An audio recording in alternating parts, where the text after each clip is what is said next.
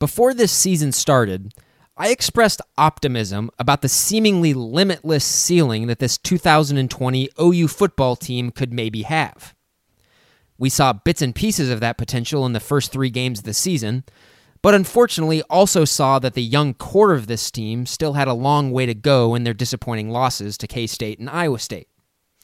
However, that ceiling was on full display Saturday night in Bedlam. OU jumped all over their little brother from the get-go and effectively ended the contest about 10 minutes after it already kicked off. And I said on the podcast last week that this game would likely come down to the head coaches. I was half right. Lincoln Riley did not get cued as I feared, feeding Ramondre Stevenson consistently from the opening whistle and then taking shots downfield on an OSU defense that came in very determined to stop the GT counter. The coaching matchup in this game was not a contest. Riley ate Gundy's lunch consistently. Any insecurities that OU fans had about Lincoln Riley after the first few games can be put to bed for now, and in terms of the head coaches, this was not a fair fight at all. But here's the rub. The coaching matchup didn't really end up mattering all that much. For all the talk about Oklahoma State's defense and offensive weapons like Tylan Wallace and Chuba Hubbard, the most glaring thing to me on Saturday night was that none of that mattered a lick. OU just has way more good football players than Oklahoma State does. Period. Sometimes we can be paralyzed by overanalysis. This podcast is certainly guilty of that from time to time. But in reality, this game was over as soon as Ronnie Perkins was no longer suspended. This game was over as soon as Ramondre Stevenson was no longer suspended. This game was over when Spencer Rattler decided to sign with Oklahoma. This game was over when Perrion Winfrey and Nick Bonito decided to sign with Oklahoma. Little brother will always be little brother. I'm Grant Benson. This is West of Everest. Sooners nose on the red zone, leading 7-0. Rattler rolls right, looking, lobs. Henderson turns the corner. He's got room. Touchdown! Mikey Henderson!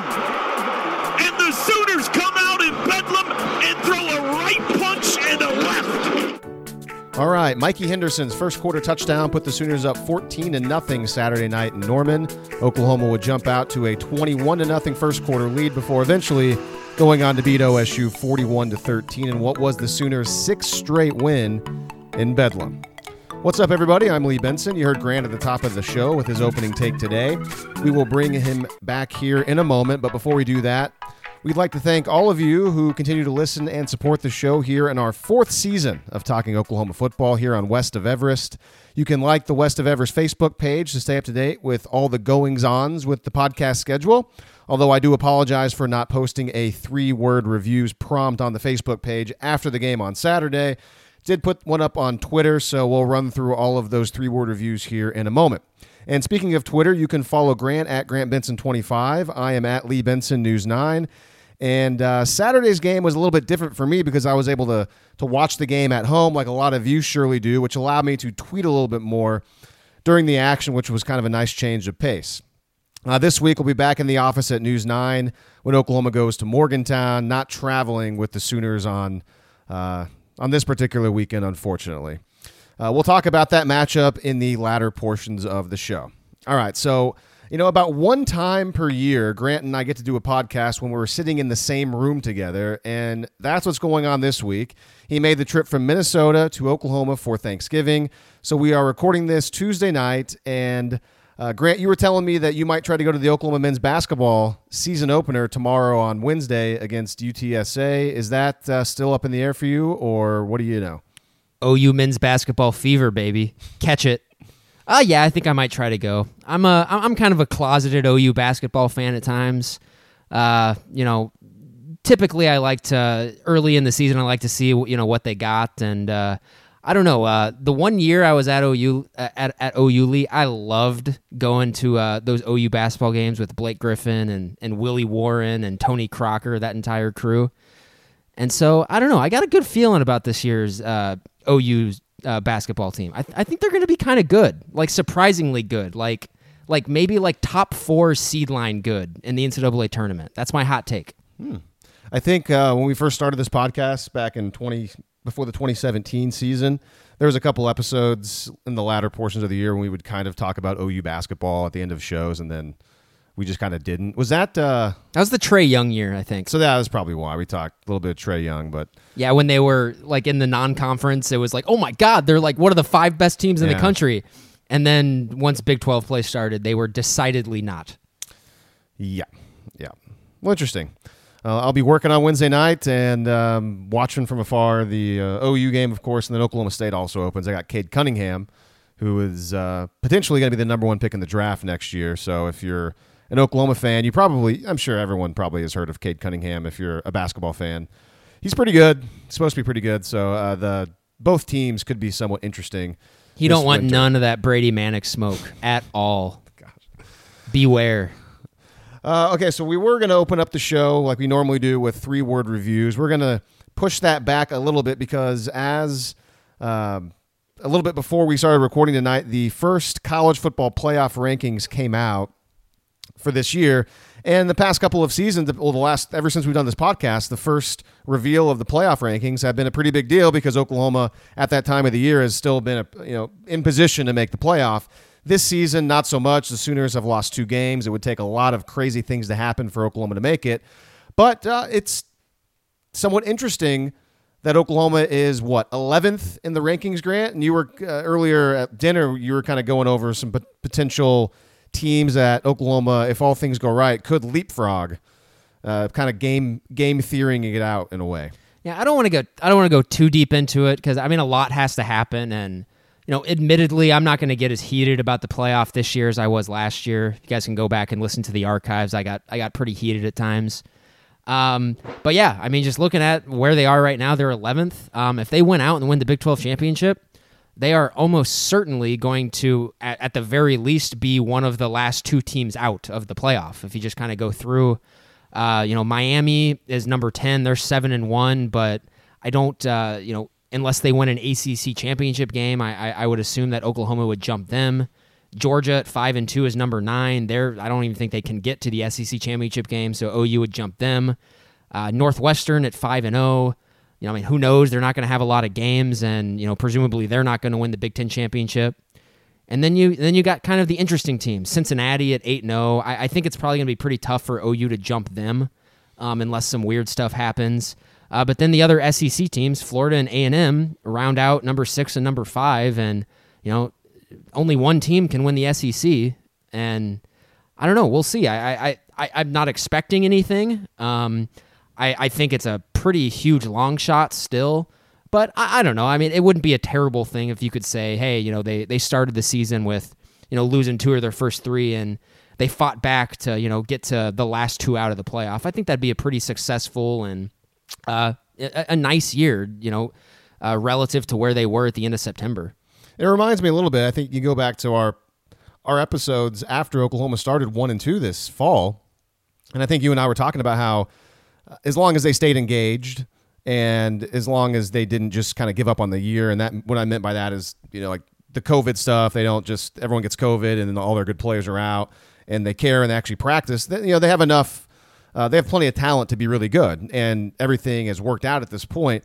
But I remember us talking back again after they started 1 and 2, and it was like, best case scenario for this year could be something like 2016 when they started this year with 2 early losses, but then won every single game the rest of the year and made a kind of a push for the playoff. It was a long shot, but it was one of those things where if a 2-loss team was going to get in, it was going to be Oklahoma, and they were one of the, I think they were either 5 or 6 at the end of that season as far as getting close. There's always seeming like 1 2-loss team that's either 5 or 6 and just barely miss out on the playoffs, and it seems like that's what's in Oklahoma's future if they take care of business the rest of the way. Very similar year to 2016.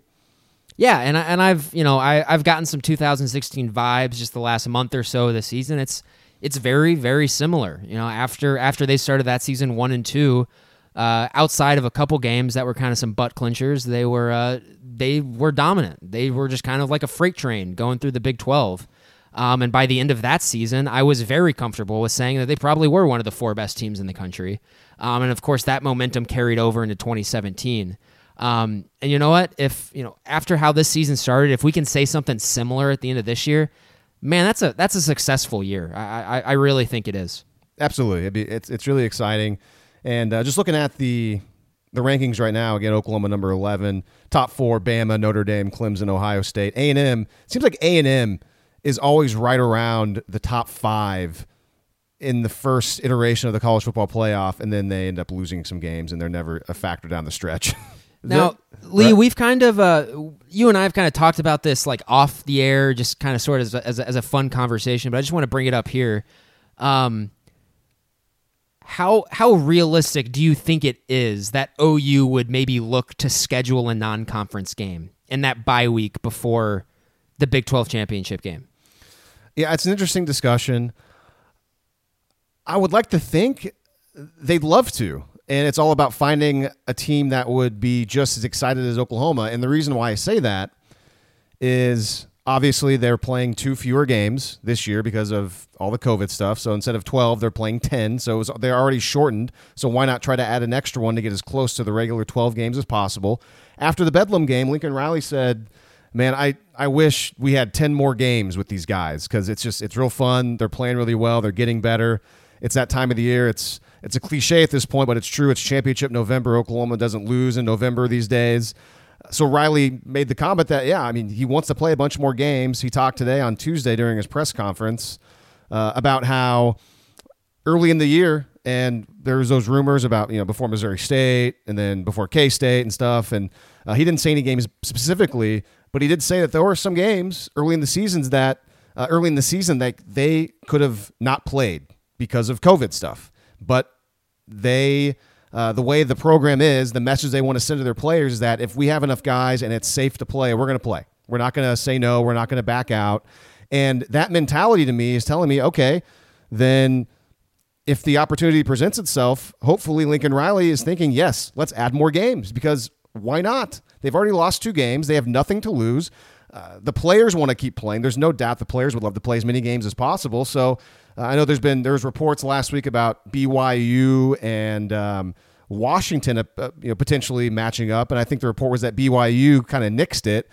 Granted, I didn't go and read the story, so there's probably details that I don't know about that I didn't read, so that's my fault for being one of the headline people. But at least it's a thing out there where teams are potentially trying to schedule other games, and you mentioned it, there's a bye week between the Big 12 title, especially if Oklahoma doesn't make the Big 12 title, because contrary to what some people might think, technically Oklahoma does not control its own destiny right now. Even if they went out, there are still some scenarios where they wouldn't make the title. But even if Oklahoma doesn't make the Big 12 title, that even better to try to schedule a game after that Baylor game. So I hope it's something that's definitely on the table. Yeah, I want to reiterate that there's no reports saying that they're looking to do this or anything. I'm kind of speaking this into existence right now. Right, yeah. I just think it makes sense. Like, I want to throw out just kind of the hypothetical here. Let's say OU comes out this Saturday in Morgantown and is really impressive again, at night in prime time, and you see they get a bit of a bump in the playoff rankings. I'm certain, how could that not at least pass through the head of Castiglione and Riley? To think of, let's get BYU on the phone, let's get USC or Oregon on the phone. Especially for, those those Pac-12 teams, that could be a mutually beneficial deal for them as well. So I don't know. I really, really hope that at least that idea is kind of going around their heads a little bit, because I think that'd be a lot of fun. I think it'd be cool. Yeah, again, I'm glad you pointed that out. It's not like, again, this is not a thing that has even been discussed. I told you earlier tonight, next week, if I get a chance to ask Lincoln Riley a question and it hasn't been brought up at all yet, I might ask him about this and be the person to randomly bring it up and see if he likes that or not. I don't know. And I'm assuming there's no, maybe the Big 12 would have to approve it or something like that, but I don't think there's any rules about not being able to play non-con games because everyone already did. So I don't know. I just think it would be interesting, and in such a weird season, why not make it happen? I honestly cannot imagine that the logistical challenges are that much. There's no one in the stands. I can't imagine it's that big of a deal. And so what made you start to think about this? Was it because of that report about how BYU and Washington were maybe going to play? Or? Yeah, it was originally the report about the Pac-12 just kind of turning around and saying, yeah, we are going to allow our members to schedule non-conference games. Because why not? And obviously they're allowing that because they want to put themselves in position to make the playoff. And so why shouldn't OU do the same thing? Yeah, I mean, that extra data point would obviously benefit the Pac-12 a lot more than maybe it benefited Oklahoma too, obviously, with 2 losses if Oklahoma keeps playing well. And on his conference call on Monday, the Big 12 teleconference call, Riley was asked about the playoff and all that stuff, and it happens every year, obviously. And I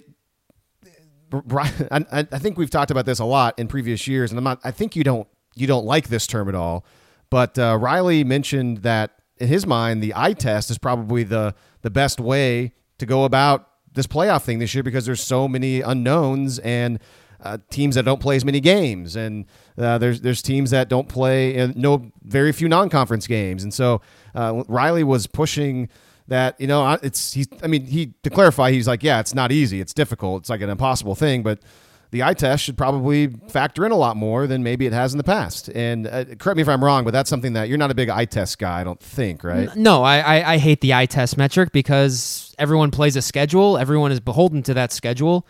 And at some point in time, the results have to matter. That's why I'm not I'm not going to be super upset or anything like that if OU's not in the playoffs. They lost to Kansas State and Iowa State.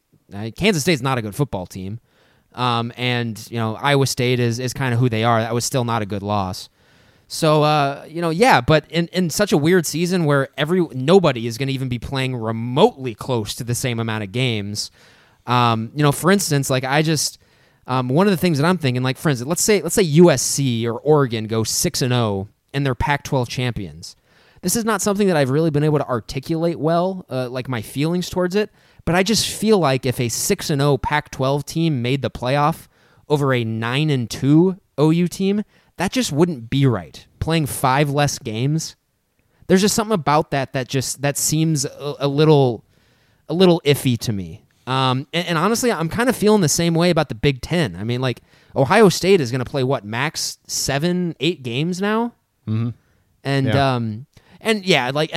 And I did say kind of before the season started, when the Big Ten came back, I said that everyone should graciously kind of accept them back. But I also did say, I said the caveat, I said if an undefeated Ohio State wins the Big Ten, I think they should be in the playoff.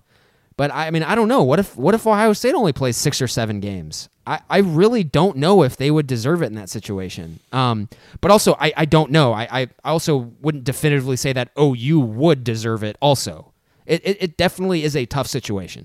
Well, right now it's a great time for us, for Lincoln Riley, for everybody wearing crimson and cream because Oklahoma's playing such good football right now. Oklahoma's playing perhaps some of the best football in college football. I mean, granted, if they still lined up and played Bama or Clemson tomorrow, I mean, they'd get beat. I mean, they ain't beating those guys right now. Yeah, I don't want any of that smoke. But still, I mean, this is the best Oklahoma's played all year, no doubt about it. The defense is not a disaster like it has been the last few years.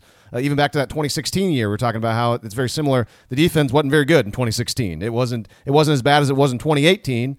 Honestly, it wasn't even as bad as it was in 2017 at times. But in 2016, there was some disaster games, obviously.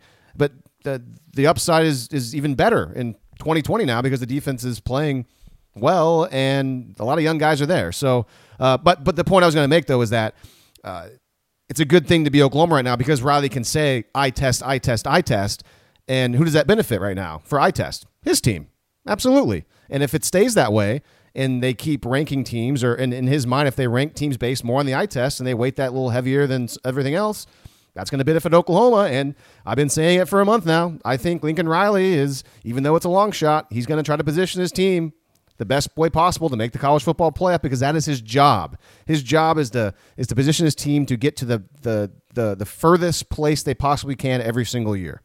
At this point, Lee, it's with the rankings just coming out tonight. We're recording this on Tuesday night, and them being 11th, it's no longer ludicrous to talk about it.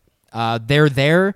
And they're the highest ranked Big 12 team, And if they were to win out, and things were were going to fall their way, and they played in the Big 12 championship game, we know that conference championship carries a lot of weight in that room. But of course, just with this year and how crazy and how uneven all the schedules are, does that weight relative to everything else carry the day? I don't know. I have no idea. I do know that if we get down to December 19th and the picture is clear and teams have played a lot of games or whatever, I'm going to be consistent with my talking points from the last 3 seasons. If the resume stacks up, then I'll argue for OU to be in there. But if it's not, I'm going to say they don't deserve to be in there. So we'll see what happens. The last thing on this, probably not going to go anywhere, and it's just picking nits, but it's fun to talk about. I'm looking at the rankings. Tulsa is 25. I think Tulsa is absolutely deserving to be in the college football playoff rankings at 25. That's fine. Iowa in the Big Ten with fewer games is 3-2. And let's look at Iowa's schedule. I haven't seen them play. They're on a 3-game winning streak. They've lost to Purdue and Northwestern. They've beaten Michigan State, who is terrible. They beat Minnesota, who probably played maybe their best game last week, and they still got pretty lucky and beat Purdue. And they just beat Penn State by 20, who is terrible this year. The College Football Playoff Committee couldn't throw a Big 12 a bone and throw West Virginia in the top 25 at 5-3. Couldn't throw them a bone, huh? Had to put Iowa there, huh?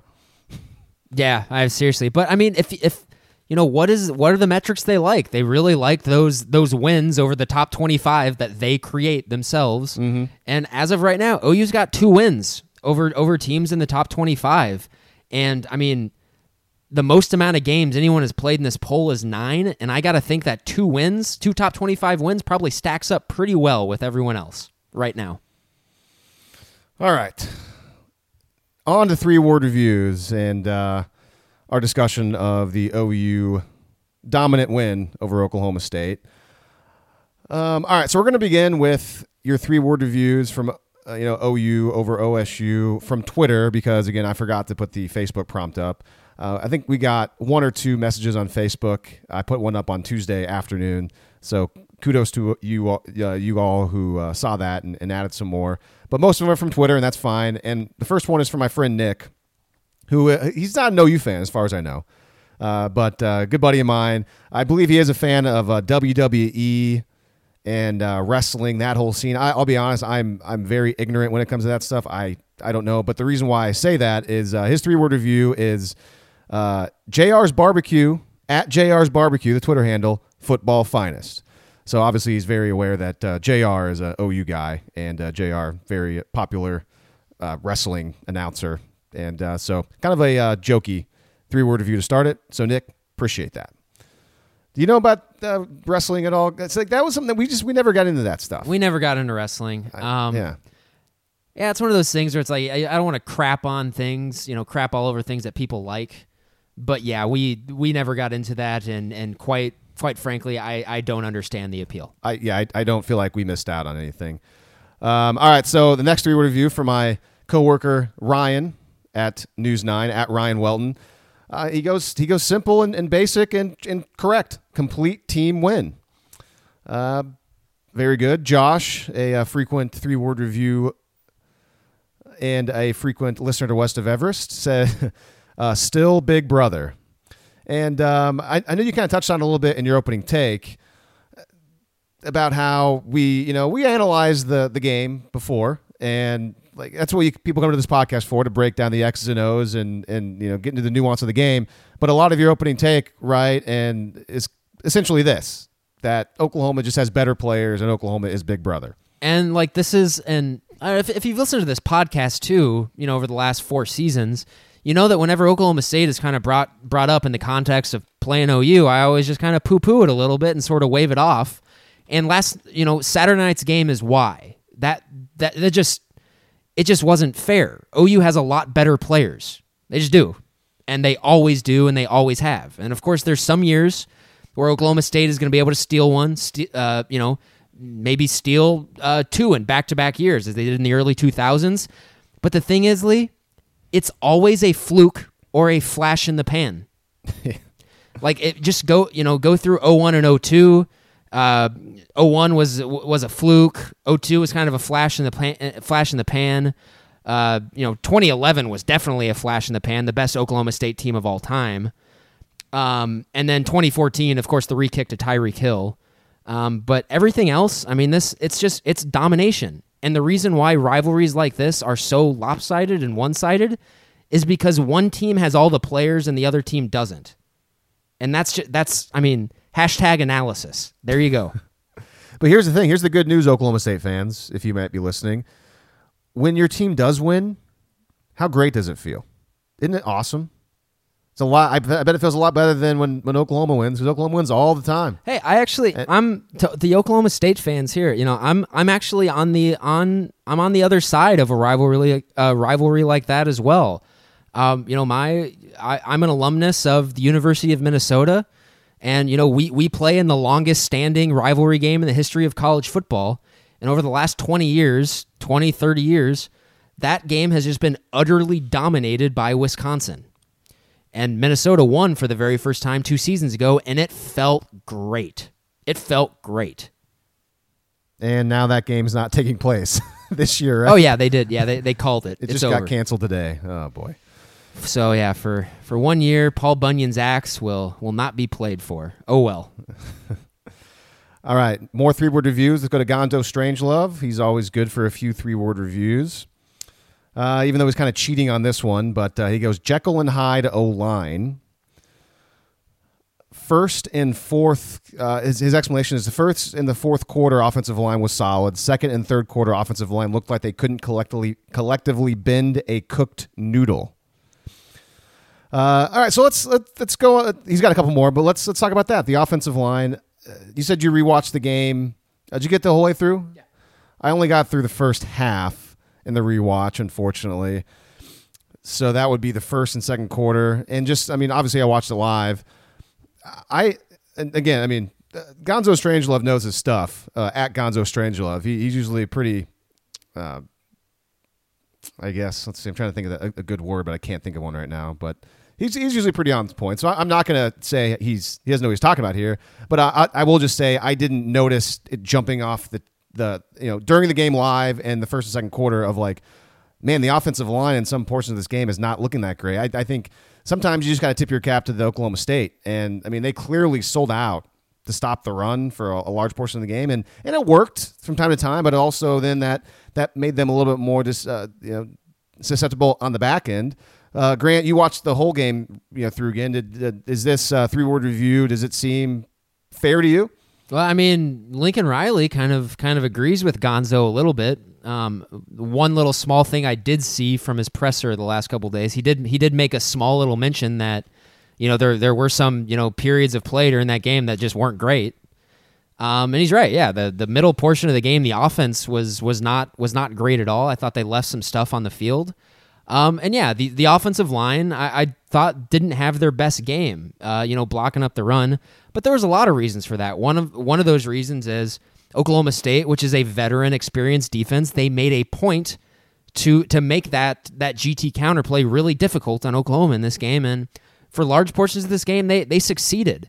There were a lot of times where the offensive line was blocking against more guys up front.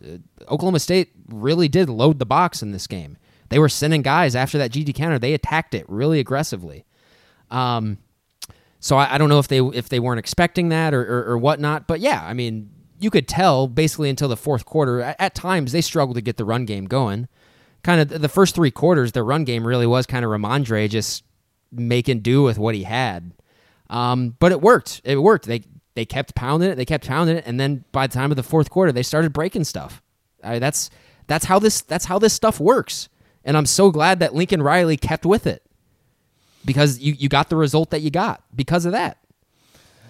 Lincoln Riley on Tuesday during his West Virginia presser, so the day we're recording this, he said that, to Gonzo Strangelove's point, he said, offensively, there was an entire quarter of the game where we were poor across the board. We missed things in the run game, certainly in the throw game. He said it was musical chairs as far as errors go. So you think that's probably the third quarter he's talking about? He wasn't specific, but because the second quarter they had a couple of field goal drives where they still, drove it down to get a field goal. In the third quarter, I don't even know if they crossed midfield. So it must have been the third quarter, and I didn't get that far on the rewatch. So, wait, they actually did cross midfield in the third quarter, Lee. We were talking about this the other day. They just crossed midfield on that TJ Pleasure wildcat play, and that was on third down. And what happened after that was a Gabe Burkich missed field goal. That was in the third quarter? That was in the third quarter. Yeah, I never got to that part. Yeah, that was, I guess we can talk about it now, because one of the big things for you going into the game, and not just you, a lot of people that watch OU football and have done for years, you didn't want Lincoln Riley to get cute. You wanted Lincoln Riley to give the ball to Ramondre Stevenson and let him do things. And by the way, Ramondre Stevenson touched the ball 29 times in the game. Lincoln Riley wasn't going to mess around. He knows that his best player on offense, aside from Spencer Rattler, is Ramondre Stevenson, and he showed that. But the one time in the game that stood out pretty blatantly where he got quote-unquote cute was that call on third down, not having Ramondre in the game, and then going to a wildcat snap to TJ Pleasure, who I think he ended up maybe even losing a yard. That was your typical, got a little bit cute there. And it cost him maybe some points because, you said he missed a field goal. And it's one of those things, I think, they were up by a couple of scores. So if Oklahoma was tied or even a one-score game, is Ramondre on the field there? I think he is. But I think, and I was talking to you about this off the air, it's easy to say that every single play, Ramondre should be in there, Theo Weiss should be in there, Marvin Mims, all the number ones should be in there every single play. And I get that. But when you do have a little bit of margin and there is a little bit of breathing room, there's nothing wrong with getting everybody in because all these guys practice all week and they work their butts off. And Lincoln Riley and Alex Grinch and Cale Gundy and all the other position coaches, they want to reward these guys by giving them snaps out there. And even though it's easy to want the number one guys out there every single time, I understand when they're not out there. And I mean, it's not just Oklahoma. Every school, for the most part, does things like this because you have to have depth and you have to get your players out on the field because they practice too and they're part of the team as well. So I think that's my opinion. I think that's why you kind of see certain things like this happen every once in a while. Well, yeah, I mean, I know you can't. It's not wise to have Ramondre as your only guy. I'm fine with a change of pace to TJ Pleasure every now and then, and that's what we saw in this game. But I think it's fair to say, and also to Mikey Henderson. And to Mikey, yeah, of course. I don't think it's too much to ask in that situation. And you're right, that was Lincoln Riley getting cute with the TJ Pleasure Wildcat. If you're going to do that, why not run it with Mikey Henderson, who you said earlier this week when we were talking privately. And if this game is any indication, Lincoln Riley's basically telling us that Mikey Henderson is RB2 on this team. Yeah, I think I really do think that Mikey Henderson, and he should be. I don't think he's going to be getting, 7 to 9 carries a game, kind of like Pledger's getting or whatever. But I do have this sneaking suspicion if it's, the games are tighter and Ramondre's spent and Ramondre's been out there for the last 9-10 plays, I think Lincoln Riley would probably prefer to put Mikey in there at running back. Because, we've seen him. It's not like he hasn't played running back this year. He's gotten carries as running back. He got one against Oklahoma State. Just because I think it's pretty clear in very small sample size. He's kind of different. He hits the hole. He looks really good. Maybe if he got more carries, like Pledger has got more carries and McGowan's got more carries, maybe then when the sample size was bigger, maybe he'd struggle. I don't know. Maybe it just happens to be that small sample size, he's just hitting it and we're being sold a bill of goods. But I don't think so. I don't think that's what it is. I think if that was the case and if Lincoln Riley thought that was the case, he wouldn't keep giving him the football in somewhat high leverage situations. Yeah, no, it's I don't think it's any sort of coincidence at all. This was obviously the biggest game of the season, and this was the most that we've seen of Mikey Henderson. You can read between the lines there. They obviously really like him, and he's going to be a big part of this team probably going forward this season as well.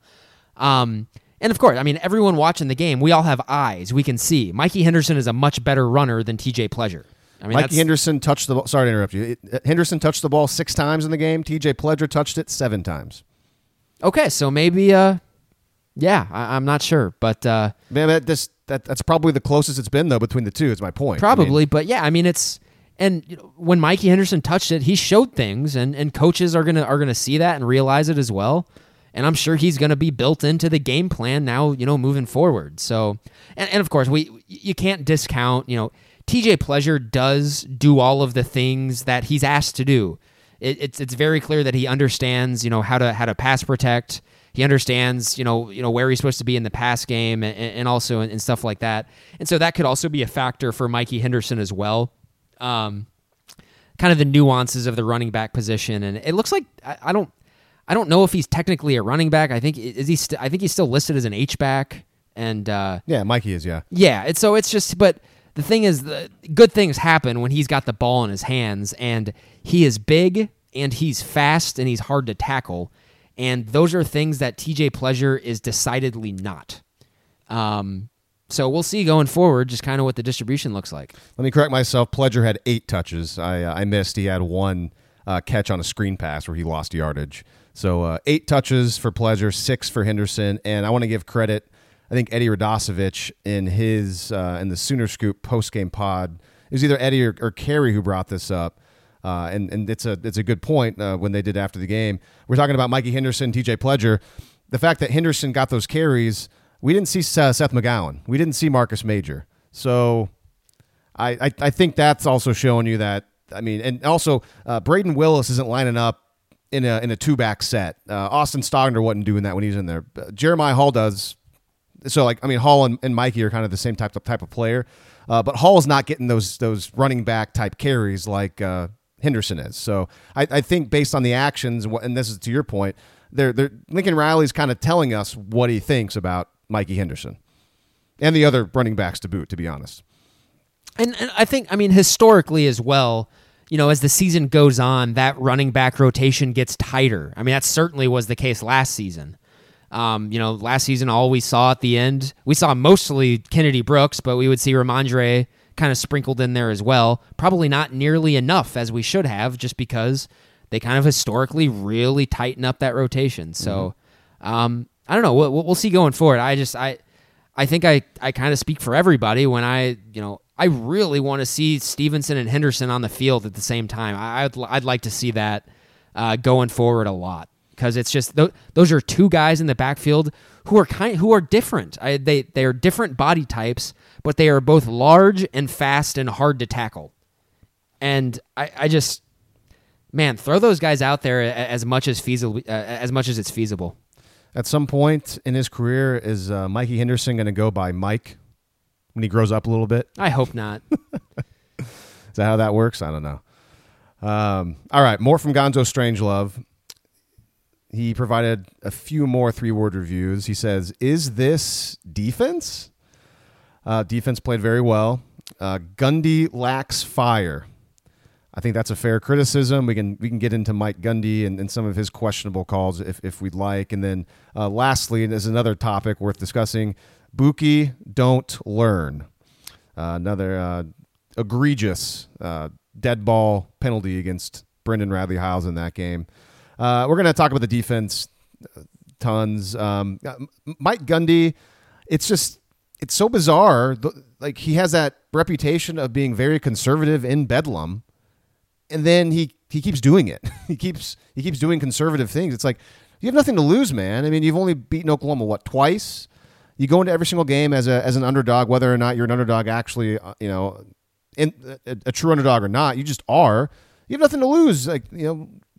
Have fun, do stuff. And the big there's 2 big plays that stand out. There was and I saw this in the second quarter when I was rewatching the game, and I thought it was later in the game, but I guess it was only in the second. Oklahoma State in the red zone, 3rd down and 7, and he turns and hands off to Chuba Hubbard, and Chuba slips, falls down, loses a few yards, and they kick a field goal with their backup kicker, who actually did a really nice job, their backup kicker, because Alex Hale got hurt pregame. And I know OSU fans were so conservative, just why are you running the ball there on 3rd down? And in my mind, it's obvious. They have a backup kicker. They have no idea if he can kick really or not, or they have a vague idea if they can kick, but this is Bedlam, a lot of pressure. Plus, we're going to need touchdowns to beat Oklahoma. It's 3rd down and 7. we're going to run the ball here on third down because it's 4-down territory, and we're going to make this a more manageable fourth down when your quarterback is Shane Illingworth, not as good as the starter, which I know we could have a discussion on that later, Grant. But my problem with that play is that they handed the ball to Chuba Hubbard and not LD Brown, because on Monday, Gundy talked about how, Chuba's been banged up like I thought. He's been hurt, and he was hurt in that game, and they showed him on the sidelines later in that game, and his ankle's just not right. He can't move the same way. And he had that one nice run in the game. Other than that, he was completely ineffective. LD Brown, it's not like he lit the game on fire either, but I think LD Brown getting that ball would have been more effective. That's a small one. And then obviously there was later in the game when he punted inside the 40. So I don't know if you have any thoughts on that first one, the running play. I mean, this isn't an Oklahoma State podcast, but no, it's kind of just more on Mike Gundy. That the way that game played out, it almost felt like over the last 2 weeks, Mike Gundy's been watching film and he thought to himself, crap, man, we're not going to win this game. We can't win this game. Like, that's almost what which, you're right, but like, aren't you going to try at least? And I don't think the 3rd and 7 call is really like a good thing to point towards. I would have run the ball there too. Every time that they tried to drop back to pass, Illingworth was under extreme pressure right away, and he wasn't accurate that night either.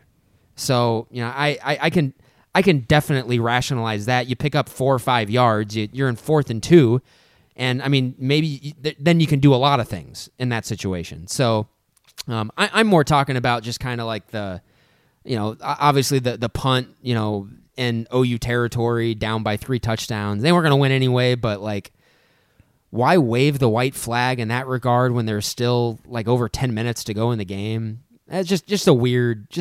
He's a weird dude, isn't he? Yeah, Spencer Sanders was back in at that time when they punted, so, and I think Spencer Sanders is. I think 2 things can be true at once. I think Spencer Sanders playing the whole game would have given Oklahoma State a better chance to win that game, but at the same time, it would have given Oklahoma a better chance to force more turnovers in that game. I think Spencer Sanders plays a little bit more reckless abandon than Illingworth does. Illingworth just one read, throws it up there, and hope for the best. Yeah, we can just kind of jump into this right now. I'm not impressed by Spencer Sanders at all. He's not a good college football player. He just isn't. And there's just way too many mental mistakes. And I see the athleticism. I don't see the arm talent at all. I don't understand what people see. Can you help me? I think he's got a good arm. I don't have any problem with his arm. It's his problem has just been he puts the ball in precarious situations, and for as many years he's been in this program, I think this is his 3rd year in the program, because he was a redshirt, started last year. I know he was banged up, he got hurt, and then he's back this year. He's been hurt this year too. His injury, the fact that he's been injured a lot, that definitely has probably stunted his growth a bit. But he doesn't, for being in the program as long as he doesn't seem as football savvy as he should be at that quarterback position. I guess I think if everything around you has to be perfect for you to be successful, you're not a good college football player. And at what point, is it? He's dealt with now. He had a different offensive coordinator last year. He's got a different one this year with Casey Dunn. I know. Mike Gundy obviously is an offensive guy too, but he's got a coordinator, so it's Mike Gundy's offense for the most part. I don't know how much that factors in. Could be somewhere, but I've watched enough Oklahoma State where he's more of a playmaker than so far Shane Illingworth is. I think even though he makes mistakes, he has the ability to make plays that Illingworth doesn't have. Yeah, like I don't think Spencer Sanders is a bad football player. He's not not like what Kansas is going to trot out there at all. He has some athleticism. He's made some plays in his career. The consistency is not there, and in the brief time I've watched his college football career, I've just seen way more bad than good.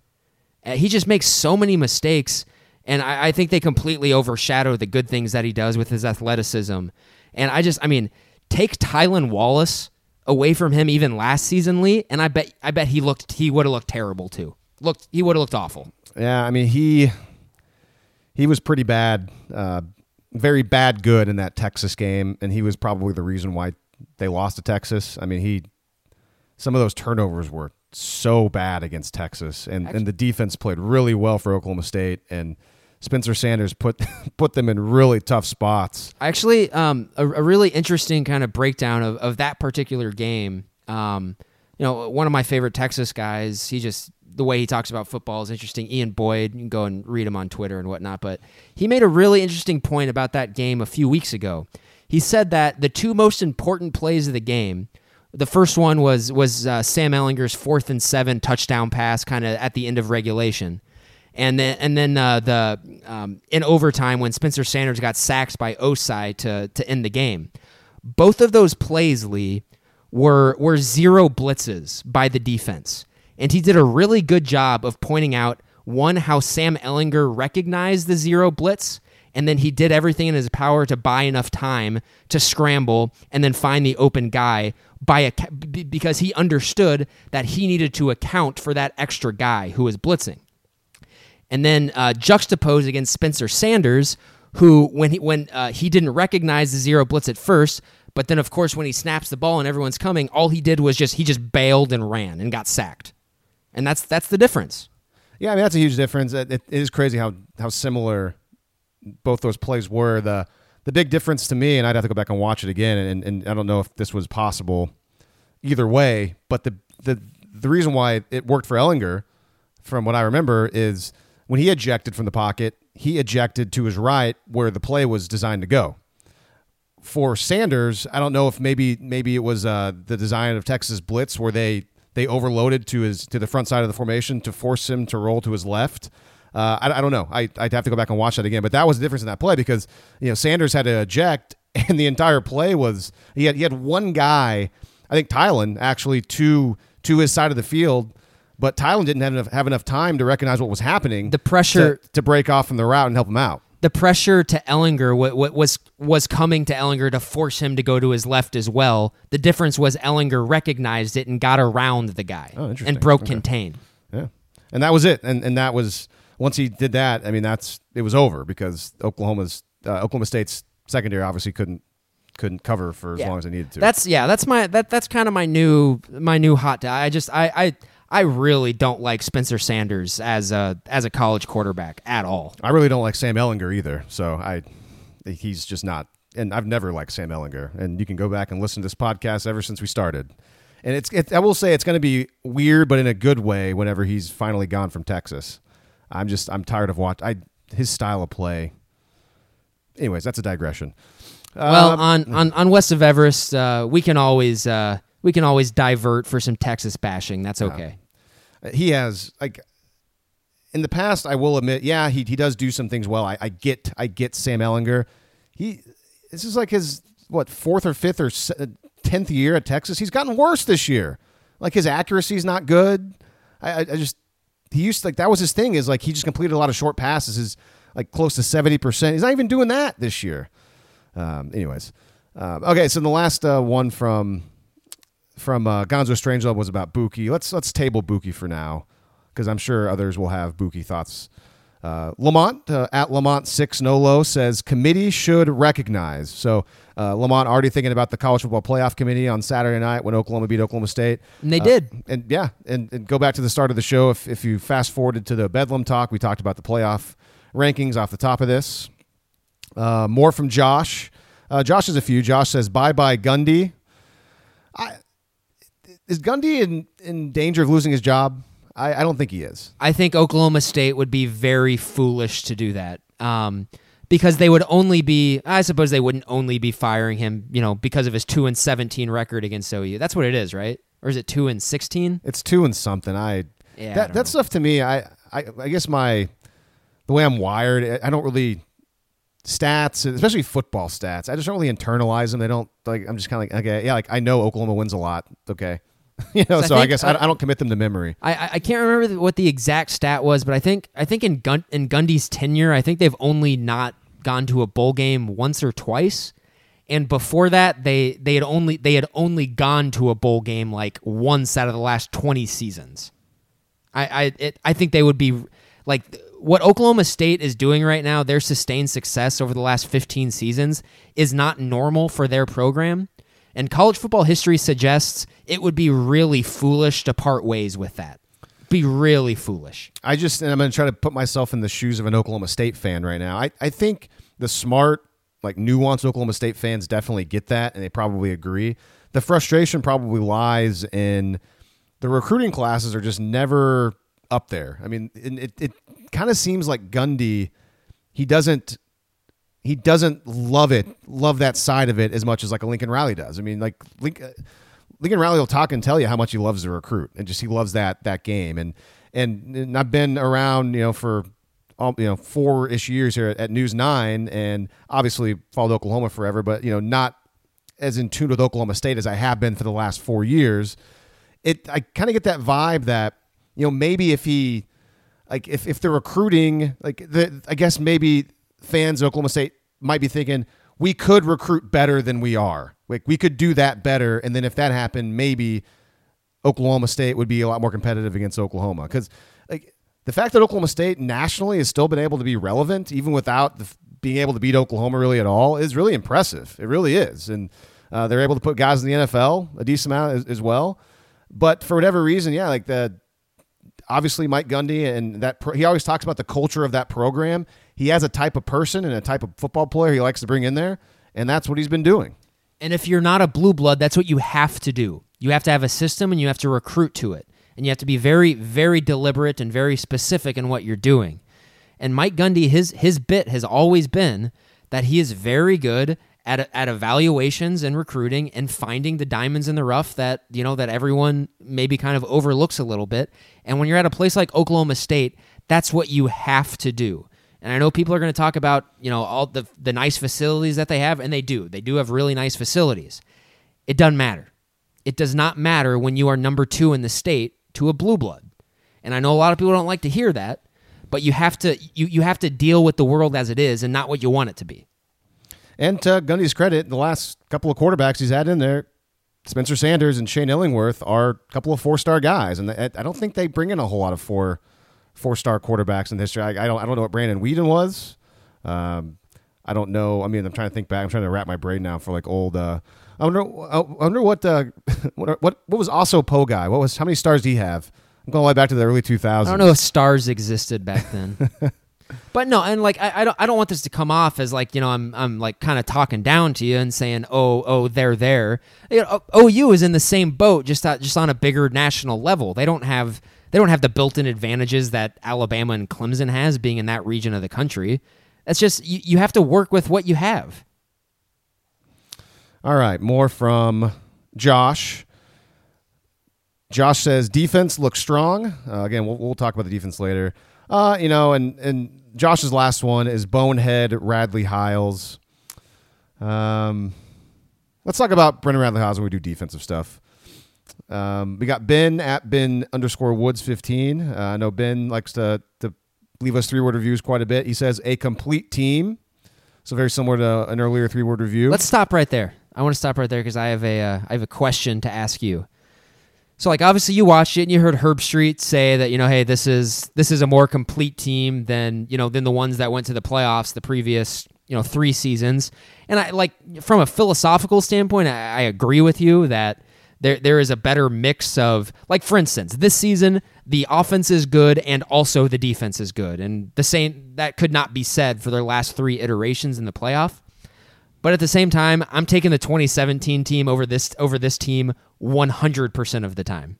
Yeah, I agree. That team, even though obviously the defense was not good, it did produce that game in Columbus. It actually showed up and played really well against Ohio State when it mattered and shut down Ohio State as much as that team could have shut down Iowa State. It gave up a lot of points and a lot of yards. I mean, that Baylor game was an absolute disaster and joke when they almost lost to Baylor in Waco. Obviously, there was plenty of disaster, joke, clown moments in the Rose Bowl. But that defense also scored a touchdown in the Rose Bowl. That 2017 offense would do whatever they want against this OU defense. Yeah, that 2017 offense, man. Baker Mayfield would toy with this secondary. Oh my gosh. That was such a fun team, and I mean their running back depth was with Rodney Anderson and Trey Sermon, and I mean Rodney came on later, and then Marquise Brown came on later in the year, and with CeeDee Lamb obviously and Mark Andrews, and just I mean the whole offensive line with the exception of Eric Wren are all NFL players. So I do think this team right now, right this second, is better than the 2018 and 2019 teams.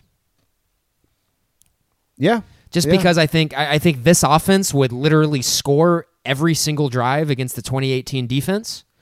And I think the 2019 offense would get bogged down every now and then, just because of how good this team is in the trenches. And obviously anybody that would push back on you would probably point out, hello, Kyler Murray. Yeah. I mean, obviously Kyler Murray in 2018's awesome, but here's the thing, guys. Spencer Rattler's really good. He's going to end up being like at probably minimum as health. If there's not a factor, he's going to be a top 5 pick in the NFL. Maybe even the number 1 pick in the draft whenever he comes up. So, Kyler's great, but also Spencer Rattler's pretty great too. And also too, he's going to be a Heisman finalist this year. Hot take. I'm calling it. He's going to be. I think I saw somewhere. And I don't want to throw people under the bus. You know what? Yeah, I will throw someone under the bus because I work with this person, and I'll ask him about it when I next see him. I think Steve McGehee had this. I don't know if he in PTP on the Blitz. If you watch News 9, you know about the Sunday Sports Blitz. And I think one of his percentage play the percentages questions was percentage chance that Brock Purdy, I can't remember how he worded it, but basically it was like Purdy versus Spencer Rattler for the first team All Big 12 quarterback. And I can't remember what Dean and John said, but like if the question was percentage chance Spencer Rattler is the All Big 12 quarterback over Brock Purdy, the percentage is 100%. He's going to be the All Big 12 quarterback. So I can't remember what the guy said, but that's not even like he's going to be the top quarterback in the Big 12. Yeah. I'm gonna walk that back. I don't think he's gonna be a Heisman finalist this year. I think it's possible. If he has an amazing last kind of 3 games of the season. Yeah, I don't think it's set in stone, but yeah, if he keeps playing this way and the guys keep winning. Yeah, a lot could happen. Can we take just 1 minute to poke fun at the Pistols firing blog real quick? I don't know the exact person who wrote it. I guess like they're happy to make fun of us too. I don't know anybody at Pistols firing. I will give them a plug. I think it's a good Oklahoma State website. So I do read it from time to time to get some info. So, but at the same time, I do not know anybody directly that works there. But I know where you're going with this because I shared with you an article before the Bedlam game, and it was, it wasn't very good.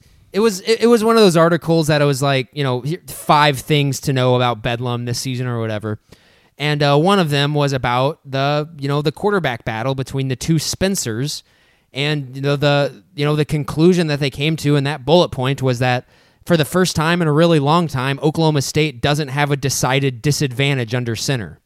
And I laughed uproariously when I got to the end of that. And, to be fair to those guys, again, hey, feel free to badmouth, to criticize, an article, one of our podcasts. That's fine. Like, I will take criticism. That's only fair. Because, again, this is kind of off the top rope. But in their defense, we didn't bring it up last week. We could have brought it up before, but we didn't. We could have, maybe there was some doubt in our minds that, maybe they're right. Maybe Spencer Sanders is going to play really well, and maybe Spencer Rattler is going to turn the ball over a bunch. So, we played it safe and we didn't bring it up last week. So I don't think we have as much right to make fun of them today as we could have. I definitely think there's got to be a lot of Oklahoma fatigue just in the Big 12 and absolutely. It's not just the Oklahoma State guys who have been saying this about Rattler. It's like it hasn't sunk in yet that Spencer Rattler is by far the best quarterback in the Big 12, and it's not even remotely close. It's not even close.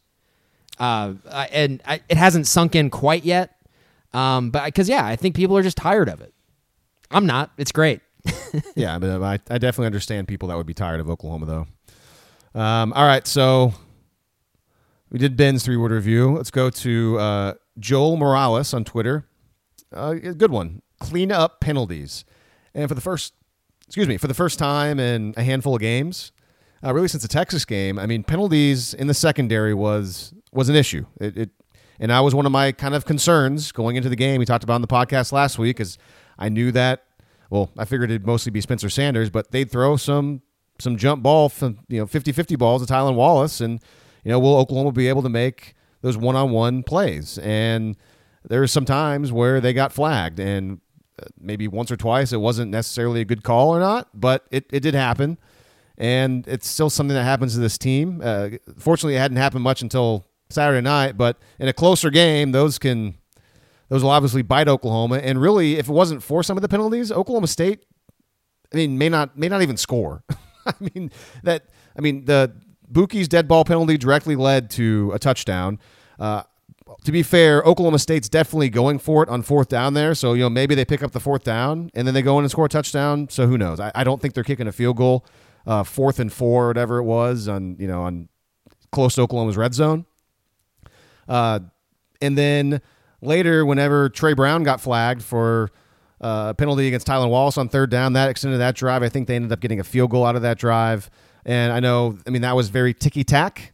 I get the call. I think I texted you during the game. To me, it was about 85-15, not pass interference, but the 15 there of him just kind of stopping and grabbing and tugging a little bit, that's what got the flag. I am gonna go to bat for Trey Brown here. That was a terrible call. That was utterly perfect coverage.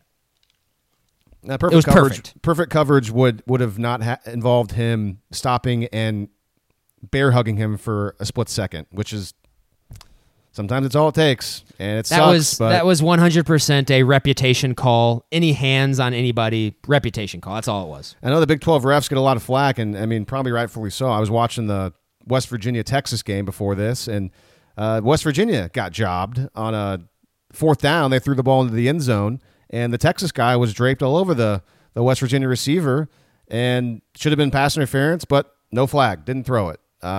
You better believe if that was Pat Fields or Trey Brown or Buki or Woody Washington, that flag's coming out. OU got kind of a questionable one too. It was kind of like on a slot fade to Theo Weiss. I thought it was pretty questionable. Yeah, that's true. Clean up penalties. Nathan at Soonerborn _90. Defense is real. Defense played well, man. I think their front seven is real. I'm not sure. They have not faced a good passing offense yet this season. They just haven't. And so I'm curious as to what would happen if they do. But having one of the best defensive lines in college football is gonna cover up a lot of issues on the back end. And I think you're seeing that right now. But they're on the back end, they're clearly better than they were in the early part of the season. No doubt about it. Yeah, they're definitely a lot better, and it's nice to see, because we didn't see this at all last season. There's a lot of new and different players in the secondary getting reps. DJ Graham played a lot at corner. Woody Washington's been playing a bunch since the Texas game. They've been mixing in that OSU game. They mixed in Trey Norwood a lot more. They played him at nickel, and then when they brought Buki back out, they would put Trey Norwood in for DTY at strong. So they got Norwood playing a lot more snaps. So they're giving guys a lot more reps, a lot more snaps, and that should tell us that Alex Grinch is finally seeing that these guys are showing him in practice that they have earned the right to play real college football. Because last year, if you show out in practice, man, Alex Grinch is going to play you. He is going to play you. They play so many guys at every single level, and we didn't see it last year. It was just Pat Fields and DTY and Buki and Trey Brown and Parnell Motley. And Jaden Davis got mixed in here. By the way, Jaden Davis was out. I think COVID maybe reportedly. Sounds like it was COVID. We don't know a lot about it, and he was gone, so I think it's pretty safe to assume that was. I think everyone was COVID. I don't unless except for probably Stogner, who's Oh yeah, I'm sorry. Stogner obviously was not COVID. But the other 3 guys, I think there were more than 3 guys who were out. But I think we can all safely assume that was COVID related. But anyways, yeah, I mean, they're going to get Jaden Davis back, obviously, at some point, too, and that's even more in the secondary. So it is cool to see that, but by far, that is the weakest unit still. And I think you're right. They have not faced a good passing team yet. I think only one really good passing team exists in the Big 12, Oklahoma, so they're not going to have to face them. In theory, their opponent on Saturday is a good passing team. At least the statistics say so. West Virginia is averaging 285 yards through the air, second in the Big 12 to Oklahoma. So we'll talk about West Virginia when we get there. But in theory, this could be a test through the air. I kind of have my doubts, but I do think Jarret Doege is a nice player at times. So more 3-word reviews from you. P23570. How about wrestling? Obviously, Oklahoma State's really good at wrestling. They will beat Oklahoma at that, no doubt about it. God, that's hilarious. The ghost of Mike Stoops at Ghost Mike Stoops. I had never heard of that Twitter account.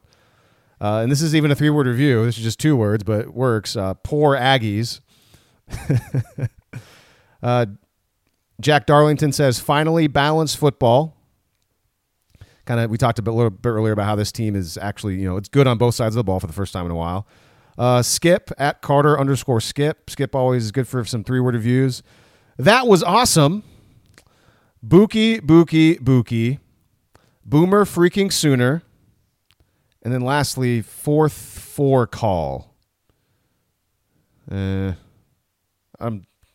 not sure which play that he's referring to, but that's on me. I think he might be referring to the 4th down.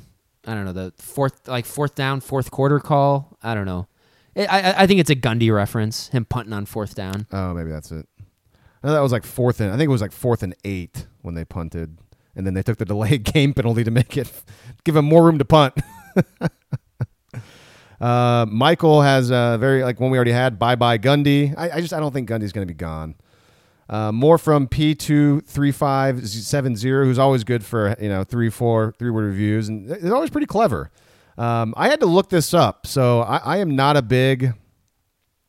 And this proves it right here because I can't even think of the right word for it. Like epics, like Greek mythology. There we go. I'm not a big mythology guy. It's never been.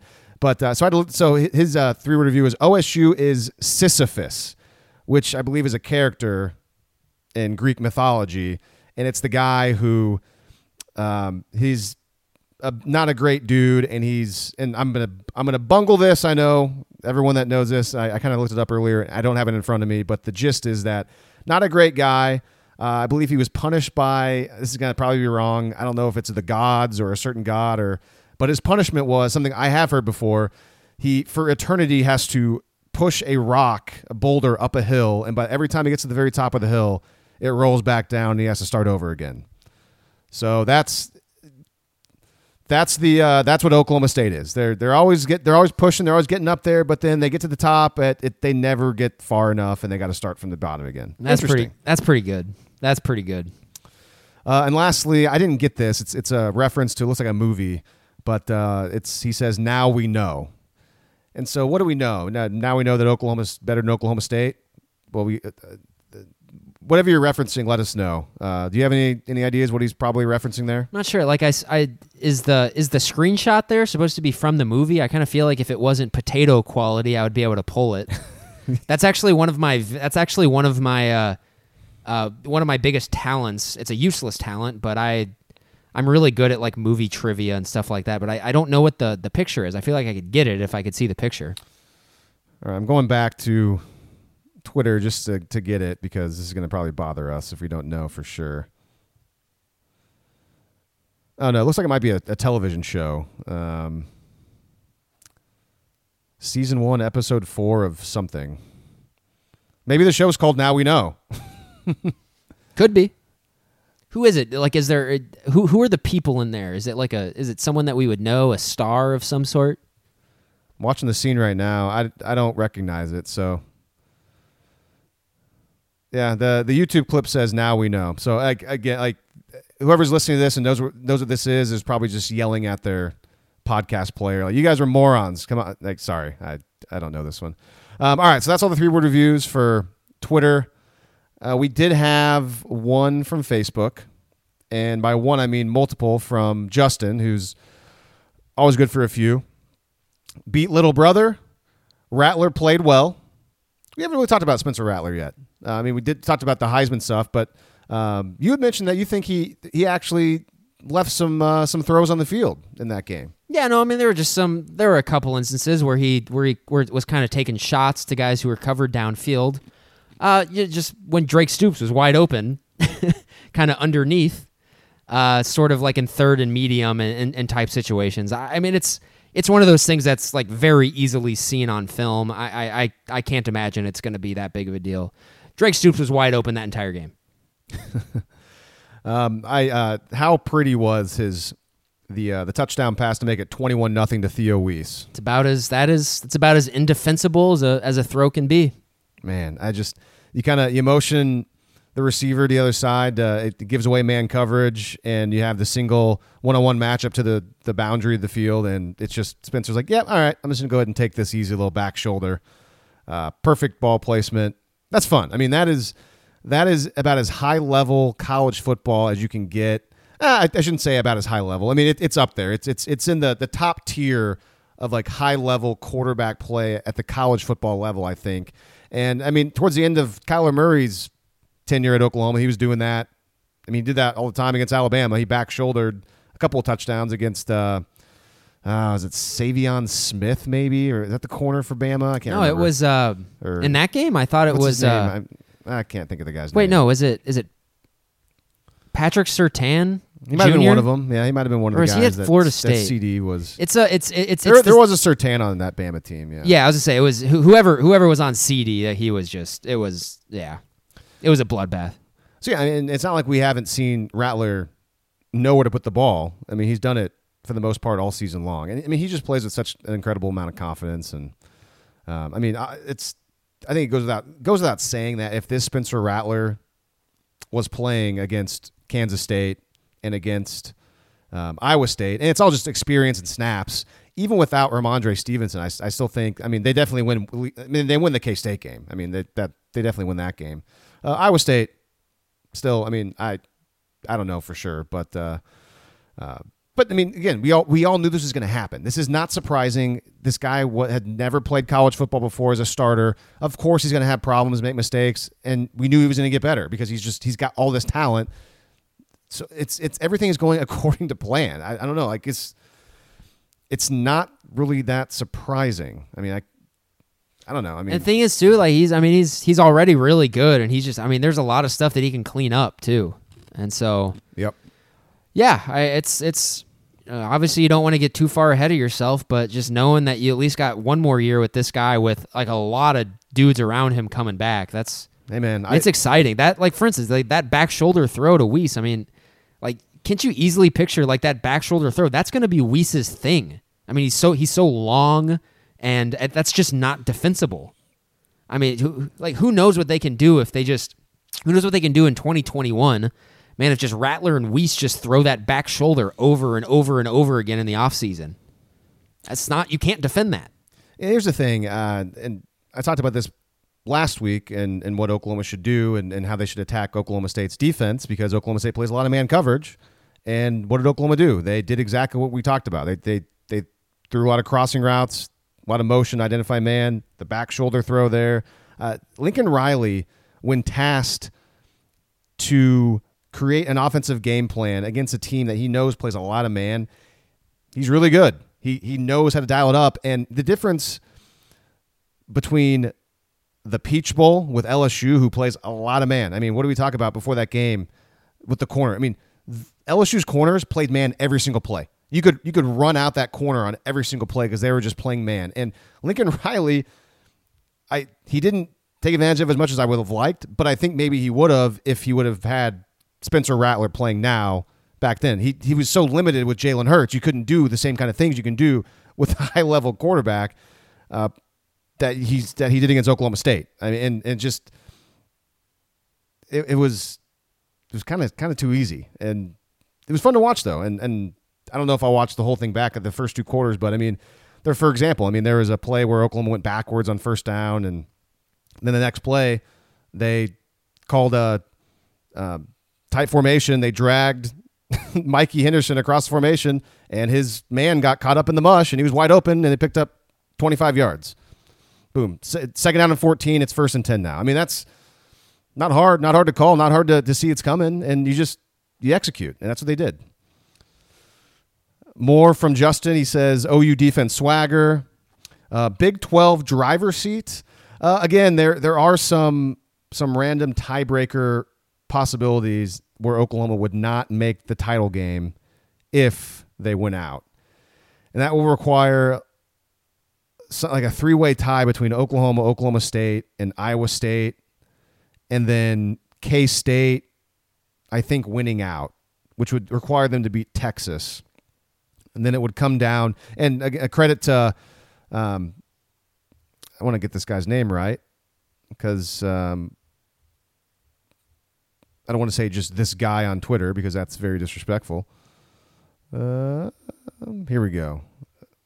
At Blaine Brown 24 educated me on Twitter whenever I thought Oklahoma controlled his own destiny, but there are some tiebreaker procedures where it would get down to the point where essentially it's possible that the K-State loss could keep Oklahoma out of the Big 12 title game. But how do I say this? If Oklahoma wins out, they definitely are favored to make the Big 12 title game. Hopefully that made sense. The chances that they're in the Big 12 title game if they win out are really high, very high. Yeah, but it's not 100%. Championship November strong. Looked complete team. The complete team thing is definitely a theme. And then finally from Justin, this is going to be the time we can talk about this. Buki's dumb antics. All right, so it was just dumb. A dumb Buki play. He doesn't really do much to prevent the stop. Like, it wasn't a good throw, and then for some reason he starts to point at Dylan Stoner, and then he points again, and then he starts doing the thing with his hands like he's talking, and then he's flagged. I mean, it's a really easy call for the official, especially with the fact that he's got a reputation at this point. I mean, you heard Kirk Herbstreit on the broadcast. I mean, if he knows he's got a reputation, then the officials know, and Kirk Herbstreit came down on him pretty hard. And I know the Oklahoma fan base came down on him pretty hard. I tweeted out during the game, well, Kirk Herbstreit and the Oklahoma fan base has benched Buki tonight.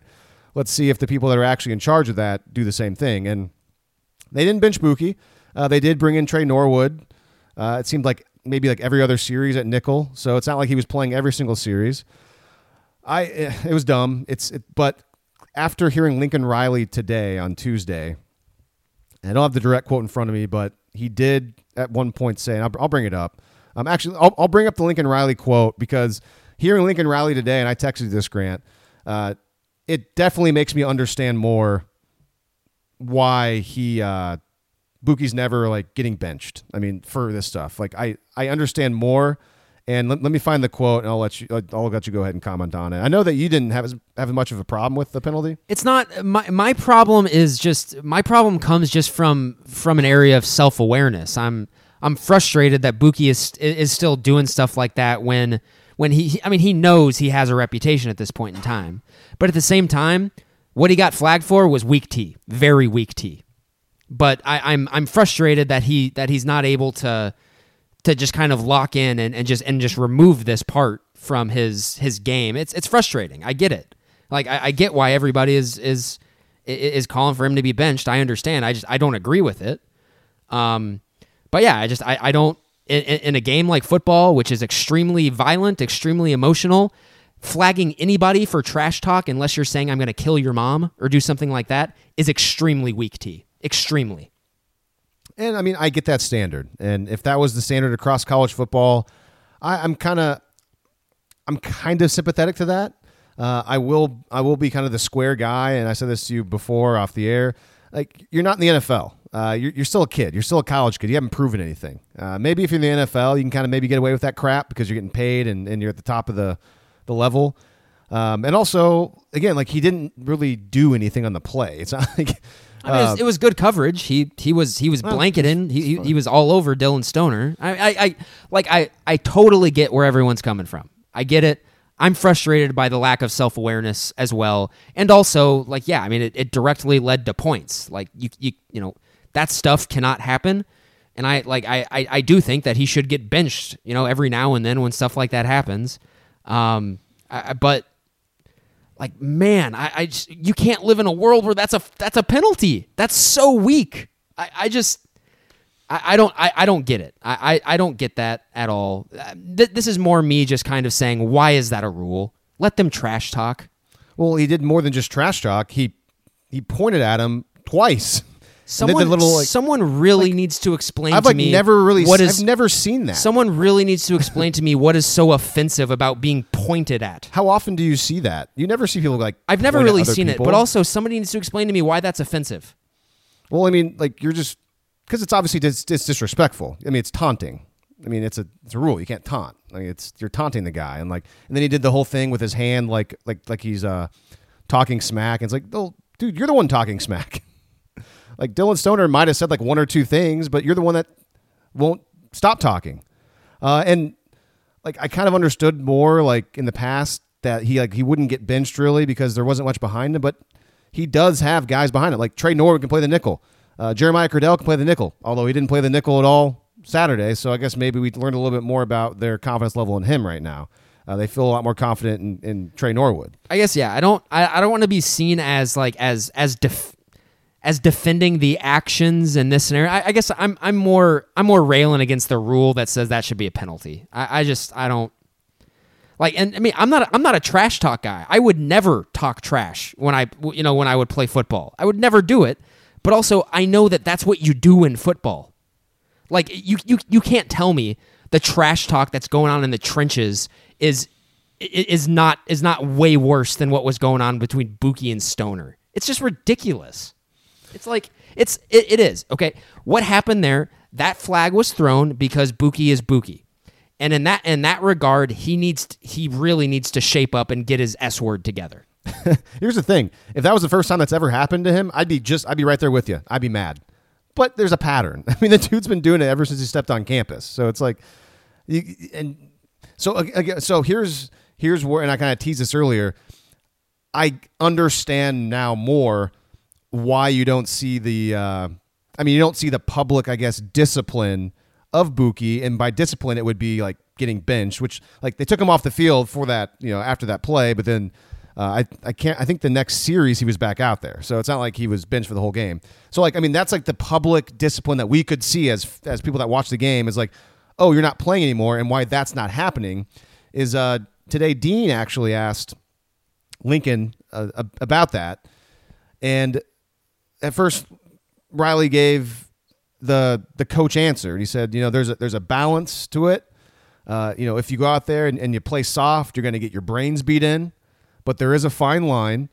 We address those mistakes like any other mistake in the game. You're either doing stuff to help the team or to not help the team. He said there's nothing that a player does or for that matter, a coach does that's not great at every single game. And the grade is, did this help our team win or did this team hurt our chances to win? And that's all he said. But then it was interesting because some time went by and Coach Riley decided that he wanted to talk more about it. And he said, I know that Buki has taken a lot of grief, and there's no question he's got to do some things better. And he kind of, he did. Because after the game, and just kind of a backstory, he did say this after the game. He talked about how Buki is a good team guy, because he was going to ask the question, and he said all these positive things about Buki. But of course, I mean, I guess I didn't read every single column about Oklahoma. I didn't listen to every single podcast. So apparently Riley said, this wasn't, you guys didn't really write about that much on Saturday. So hopefully you're all right about this, now. He said that, I don't know if we have more of a team player than Brendan Radley Hiles. He said that he stays late at practice. He helps out everybody. He said that he loves having Buki on the team. And the money quote from Lincoln today was that we're going to be a worse program the day he is out the door. So Lincoln Riley, Alex Grinch, Buki's teammates, because they talked and they said a lot of nice things about him today. They either are 100% in on this guy and they love him and it's not BS, which I tend to think that's probably correct because we're not seeing him get benched. We're not seeing him, miss 4, 5, 6 straight series and lose his job. They have made the decision clearly to take the mostly good with the bad with Brendan Radley Hiles. And they're living with it. And hearing Lincoln talk today, and I wish I would have cut it so I could play it, but it kind of opened my eyes a little bit. That's why we see what we see, because for whatever reason behind the scenes, he's doing everything right. And I kind of believe it because every time he talks to the media, he's a bright dude. Like it makes my head hurt because he'll say all the right things. He gets it, but then he'll do something really dumb on the field. And it's like, dude, this is a cliche. But it's like, dude, you know better, but you do it anyways. So do you really know better? Obviously, the Lincoln Riley's seen enough to know that, yes, he does know better, and it's worth it. So, yeah, and I mean, that's nice to hear from Riley. And, of course, I'm sure that a lot of that is him just sticking up for his guys as well. But just one more thing on this. I obviously, there is a thing between Buki and the OU fan base. There just is, or at least portions of the OU fan base. And I think a lot of the ire that is thrown Buki's way is because of this perception that, one, he does all of these, dumb things with the penalties and whatnot, and that goes along with him also being like a bad player. And that perception is just 100% incorrect. And call me delusional, whatever, but I will go to bat for that. Buki is one of the best players on the defense, and he has been since last season. And just this mantra and this attitude that he is bad and he should be benched and there would be no repercussions for that is stupid. Period. I'm done with it. Well, I disagree with the last part. I think they could bench him and they could play Norwood at the nickel, and I think they'd be fine I don't know if they'd be fine for the whole season, but I think they'd be fine to at least send a message to him. I mean, yeah, fine for like a series or two, sure. But like there's a very I think they'd be fine for a game. There's a very specific reason why Jeremiah Cradell has not has not played a lot, has not unseat him. Well, I mean, Cradell he'd started eating into the snaps up until Bedlam. That was interesting how. I mean, maybe he took a step back because he had been playing a lot. I mean, Kansas, whatever, but he played a lot against TCU, Texas Tech, and Kansas, and we know TCU's offense is nothing special at all. But it makes sense though because they trust Trey Norwood. I mean, Trey Norwood. Like I get it. I get the frustrations with Buki. He's like he's a small dude running out there with big hair, and he looks kind of silly every now and then. But I just that guy has made so many winning plays in football the last 2 seasons, and I just don't get it. I don't get what people aren't seeing. I understand what people are seeing with the terrible penalties and stuff. I get that. But he's a good football player. He's good. All right. That's all 3-word reviews. I think we've hit on... I kind of wanted to say that for last, obviously, because I knew we had a big bang there. But anything else from the game that we haven't hit on? I'm trying to rack my brain. I mean, I'm sure there's plenty of stuff that we've missed. I mean, you know what? We haven't really talked about Ramondre. I mean, he was great. Who? I don't... Ramondre? We haven't really talked about the dude. I mean, yeah, he's a really good player. And it's too bad that he's only played the last 3 games. But upside is that he is incredibly fresh. Same with Ronnie Perkins, who we haven't talked about really at all. They're wreaking havoc. Yeah, I'm very glad that people are starting to come around to what I've been saying since the end of last season, beginning of this year. I mean, if Ramondre would have played a full season, he would have been the Big 12 Offensive Player of the Year. Period. He would have been non-quarterback. Well, I mean, I think. Well, yeah. I guess what am I confusing the two? Oh, yeah, you're right. Well, I mean, quarterback always wins that award. In the NFL, the Offensive Player of the Year always goes to a skill position player. A lot of the times. Because the MVP, yeah, that's what I was thinking of. Oh, Sorry. Okay, yeah. Okay, no, he would have been first team All Big 12 runner. He still might be, to be honest with you. Yeah, he might be, yeah. Probably will be. Him and Breece Hall probably will be. Breece Hall. They'll probably give Breece Hall the benefit of the doubt because he played the whole year. Okay, yeah, sorry. I kind of... Yeah, oversold that one. I got the NFL You and oversold college. something? What? Oh, yeah, I can't believe it. Just got the NFL and college mixed up for the for the 300th time. It's got two levels of football mixed up. All right, let's do. We don't have to talk about this much because it's not Bedlam, but this is a big game. OU at West Virginia. Last I checked, OU is favored by 11 on the road at night. That means sometimes there's a reason why a team is just favored by a lot, and I mean that's telling you that they think Oklahoma's really good because West Virginia is a good team. West Virginia is not a bad football team. They're Neil Brown's obviously doing some good things with them right now. Is this year 2 for him or 3? Yeah, it's 2. 2, yeah. So it's not going to be as detailed as last week, but I do have thoughts on both sides of the football. So let's talk about when West Virginia has the ball and OU's defense is on the field. This team has some sneaky good numbers offensively, but they have not played the 2 best teams in the Big 12. You're gonna just jump right onto it. Okay, their quarterback Jarrett Daggy, dude's averaging 280 plus yards per game.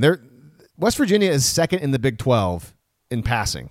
That surprises behind me. OU. You surprised me with that nugget. But here's what's surprising about it. I'm not going to sit here and say I've watched every single West Virginia game because I haven't. I watched the Texas game, and I've watched a little bit of the game against TCU.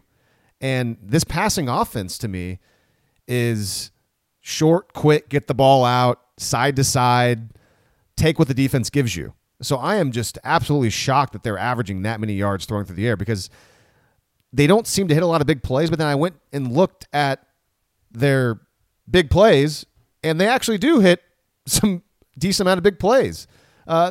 They've had 18 plays this year of 30 or more yards, and that's in the Big 12. That's taken out. That's not including their one non-con game against like Eastern Kentucky or whatever it was. 18 plays of 30 plus yards in the Big 12. OU's got 20. So they only have 2 fewer 30 plus yard plays than OU has. So they can be explosive.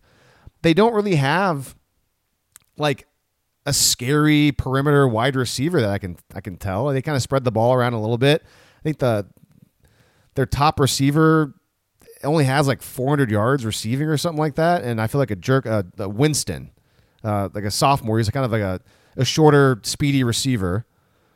It's a very interesting team. The running back Letty Brown, I think he's a good player. I think he's better than Chuba Hubbard right now because Chuba Hubbard again is hurt and not explosive. He kind of reminds me a little bit of LD Brown. When LD Brown, and it's just a pure coincidence that LD Brown and Letty Brown kind of look similar as players. He's a good back. He's not like a excuse me.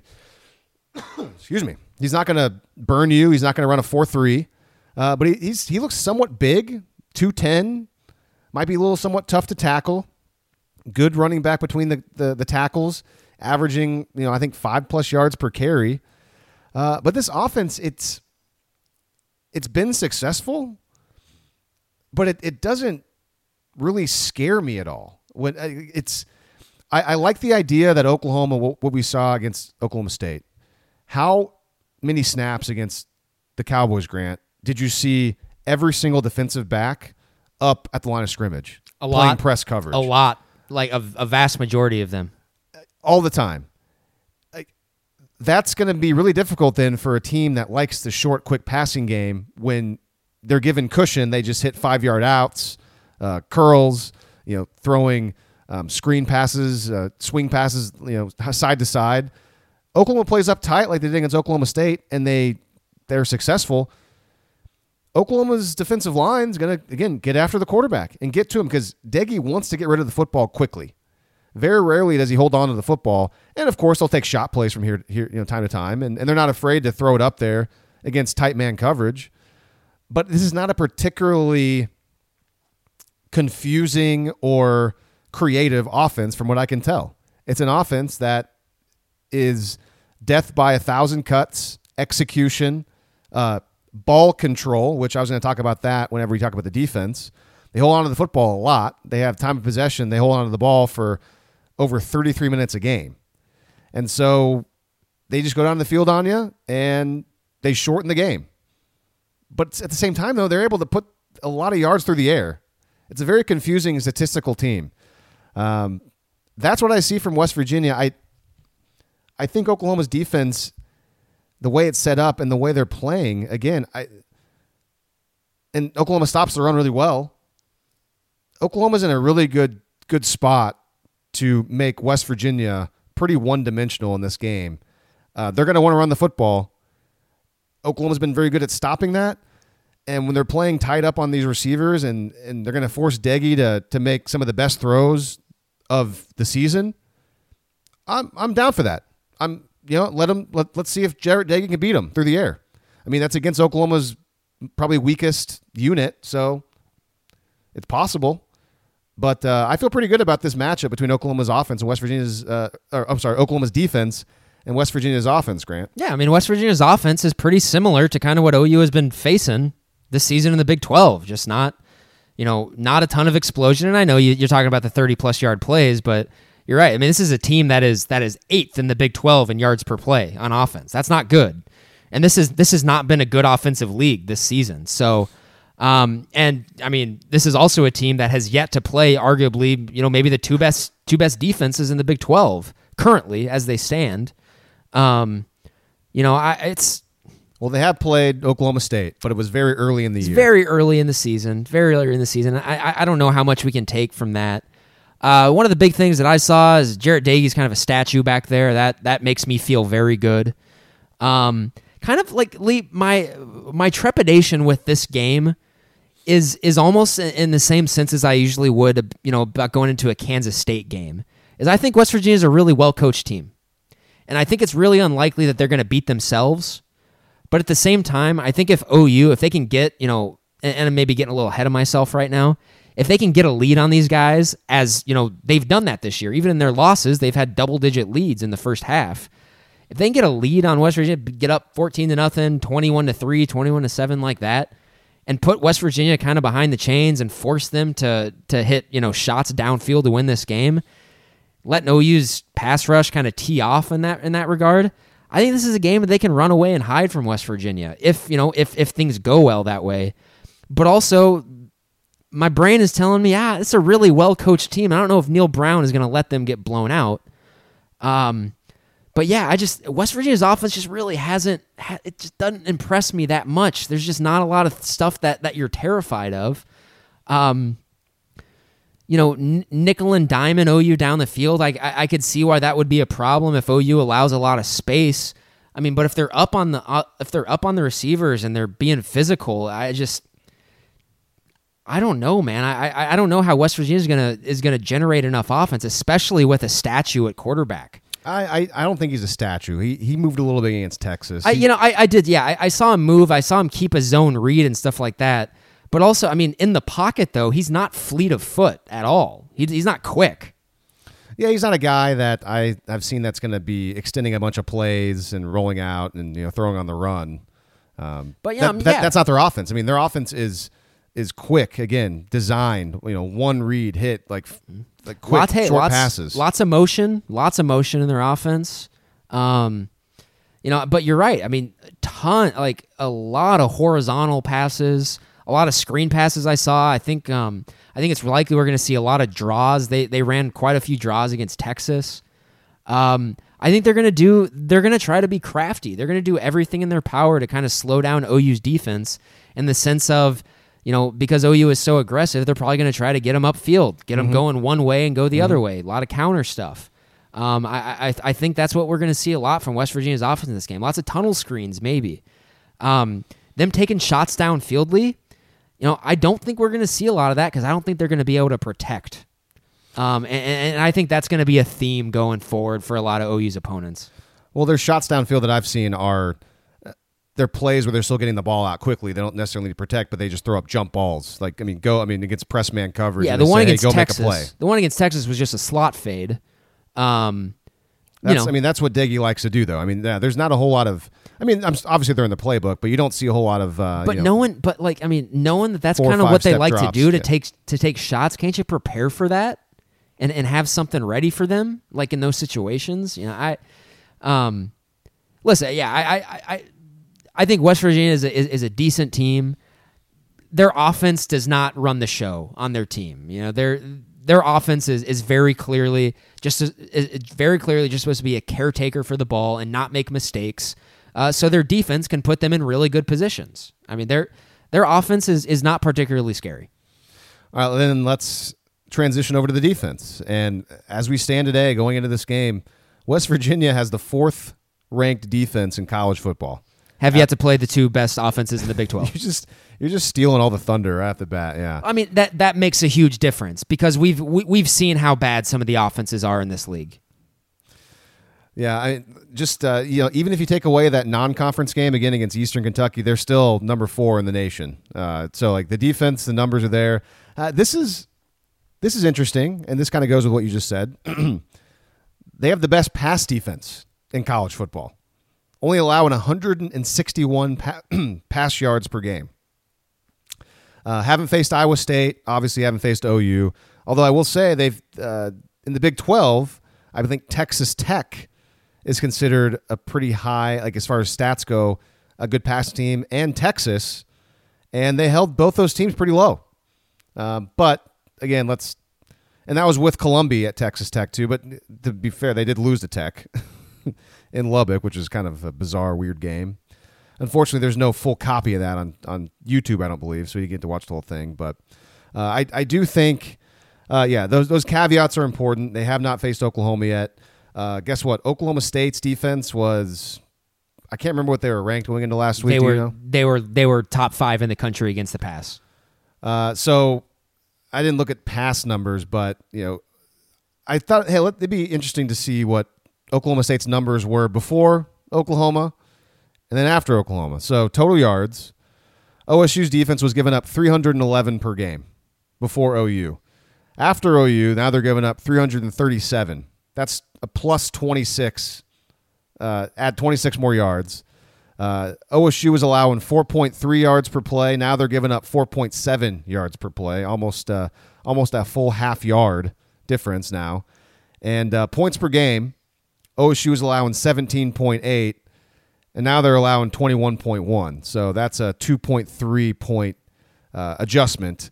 And it's pretty interesting because West Virginia going into this game, the yardage is different. I mean, West Virginia 274 per game, OSU was 311, so that's a pretty big difference. But yards per play and points per game were almost identical to what Oklahoma State was allowing before they played Oklahoma. What will the numbers be on Sunday morning?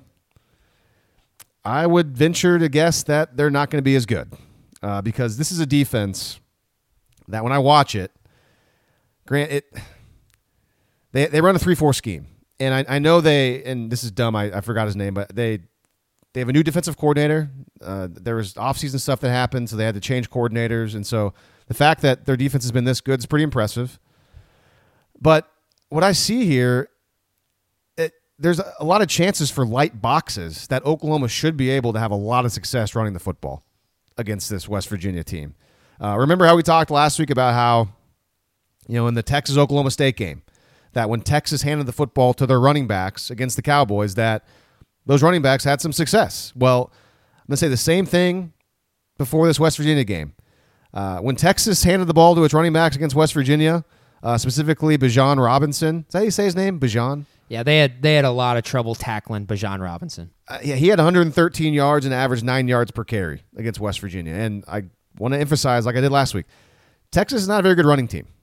And Ellinger had some success running the ball too. They should have ran the ball more against West Virginia. But since Sam Ellinger is Sam Ellinger and they like to see him throw, they threw too much. That game was needlessly close. Texas, if they would have ran the ball more, I think would have been able to win that game by 2 possessions.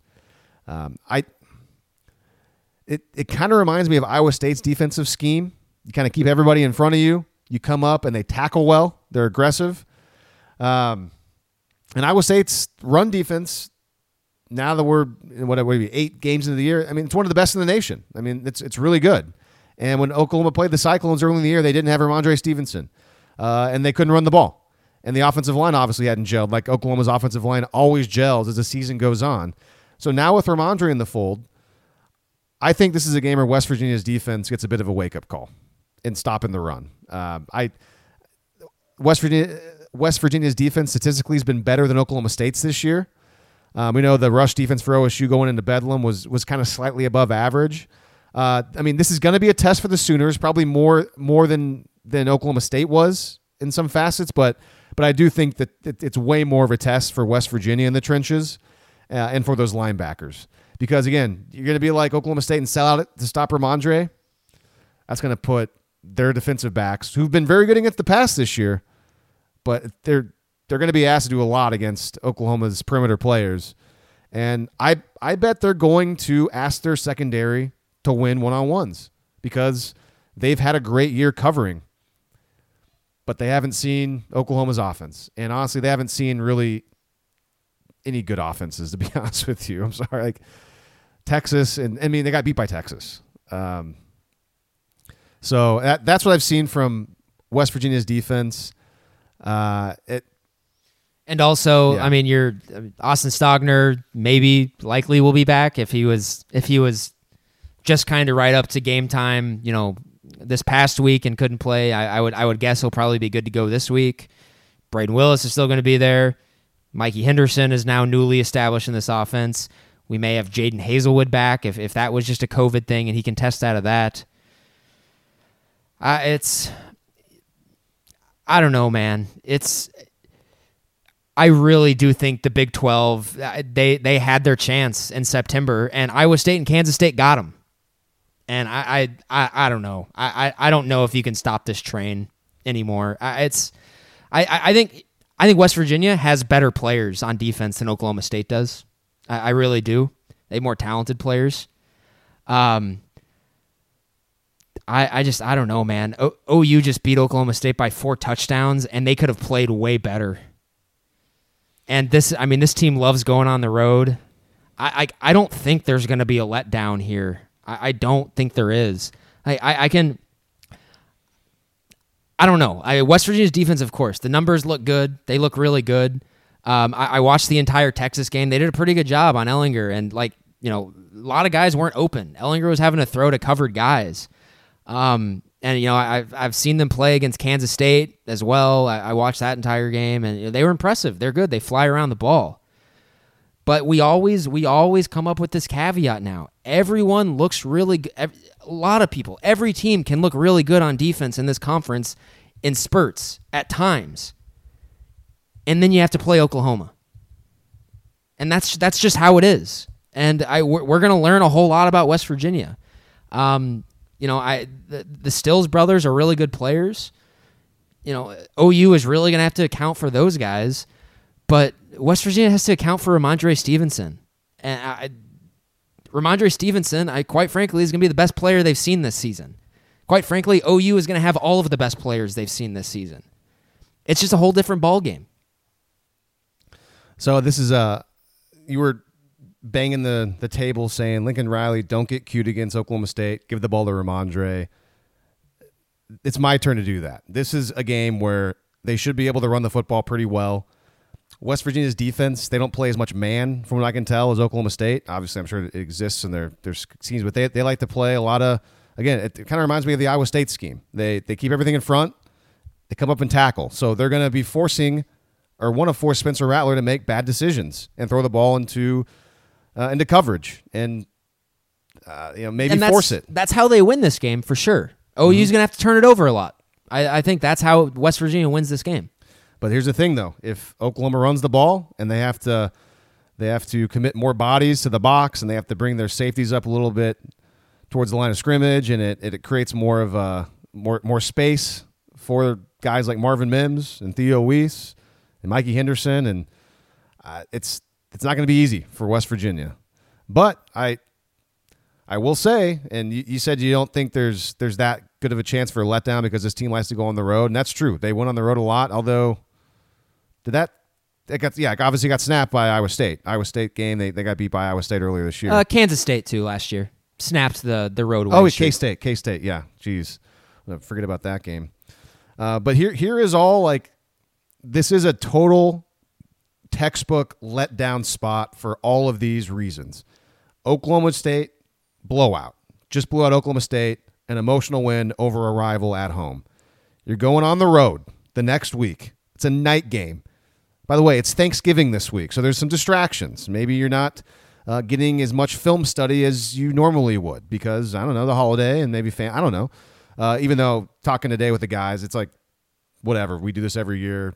We don't go home. Like, we just, we're used to this. So that may not be that big of a deal. West Virginia, they've had an extra week to prepare. And you talked about Neil Brown and their coaching staff. They clearly are doing a lot of good things this year. They're getting an extra week to prepare for Oklahoma in Morgantown. West Virginia can play defense. As much as I think Oklahoma's got the advantage, West Virginia still can play defense. And defense, I guess I was going to say defense travels, but they're at home, so that's a stupid thing to say. And they have a veteran quarterback who doesn't really make a lot of mistakes. He's probably not going to beat himself. He's a good player. So West Virginia has all the ingredients to pull an upset here. Oklahoma knows that. They are very aware. And with 2 losses, I will keep banging this drum. There's not as much pressure on Oklahoma. They're used to this. They know they're supposed to win. And they want to keep playing. They're playing awesome. And they're going to want to go have fun. And I'll transition to the end. I last week we did, what does the film tell you is going to happen? Or, how about what's your gut feeling for this game? My gut feeling is Oklahoma plays really well again and wins this game convincingly. But hey, you know what happened the last time I thought this and Oklahoma was going to cover the spread and blow somebody out? It was Kansas State. And I threw my hands up and the difference though, I think now we all have a better feel of what this team is. But I'm going to think back to that and I'm going to learn my lesson. I'm not going to sit here and say that I'm convinced and throw my hat down they're going to win it by a lot because, well, I learned my lesson. That was dumb. I thought that was an easy slam dunk pick. Oklahoma was playing great. So even if Oklahoma was playing better now, again, my gut's telling me they should win this game going away. But about 10% of my gut is also saying that 2 minutes ago I went over all the reasons why this is an obvious textbook letdown spot. So 10% of my gut's saying this is going to be a letdown. And it's going to be the fourth quarter, and this could be not looking good because of all the things we just went over a few minutes ago. All the ingredients line up. So as I talk now, I'm talking myself into. I'm a little bit more uneasy about this game than I was almost 2 hours ago when we started this podcast. Well, I mean, you don't need to do that. Like, nothing of what we say here has any sort of bearing on the game, as I always have to remind myself. No, I mean, I'll tell you straight up. I think this team is rolling. I kind of feel like, when OU is rolling like this, I kind of feel like I can point it out, and I know when this program's in a good spot. Lincoln Riley earlier this week in his press conferences and he made a point. Like, he emphasized that there was a lot of not so good in their game against Oklahoma State as well. And they are going to be banging that drum all week long. I think it's a cliche. Coaches love it when you blow teams out and you still have a lot to work on, and that's exactly what is going on here. So you have all those things to keep the focus of your team. You're going on the road, which this program has built a culture of being road warriors, which is one of my favorite parts about Lincoln Riley and the culture that he's created. I'm going to tell you right, this team is going to keep it going. They're going to beat the crap out of West Virginia. They are. They should. And it's not because West Virginia is bad. It's not. It's just because this OU team has a lot of talent. They got a lot of talent in the trenches. And they're rolling, and they got a lot of confidence. And even better is they're playing a lot of guys, and a lot of guys have a lot of confidence. This OU team is really good right now. They're really good. They just beat an Oklahoma State team that a lot of people thought was their best team in a decade. They just beat them by 4 touchdowns, and it was a yawn. They could have played so much better. They could have won that game by 60 if they wanted to.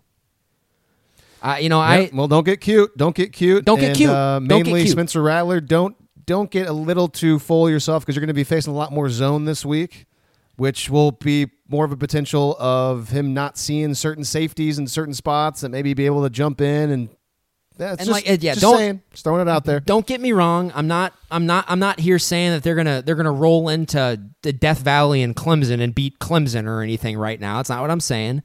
I think they're playing a West Virginia team that's like a fringe kind of top 30, top 40 team in the country on the road at night. I think they're a decent bowl caliber team. I think OU is going to beat the crap out of them because I think OU right now is good enough to be considered for the playoff. That's just where we are right now. All right. Anything else? We already did playoff stuff, so we've got that behind us. I'll add just one more thing. If there is any sort of trepidation in my mind, it's only because just this. Eventually, they're going to lose to West Virginia in the Big 12. Eventually. That's the only thing that I can think of right now that is giving me pause. That's it. All right. Well, I think that's it for us today. We hope that you all have a very happy Thanksgiving. If we would not be doing this podcast now for going on 2 hours, maybe we would get into our hot Thanksgiving takes like we always like to do around this time of year about Thanksgiving food. But maybe another time. Until then, Grant and I will be back, next week with our thoughts on whatever's going on in the world and probably mostly college football. So until then, for Grant, I am Lee. This is West of Everest.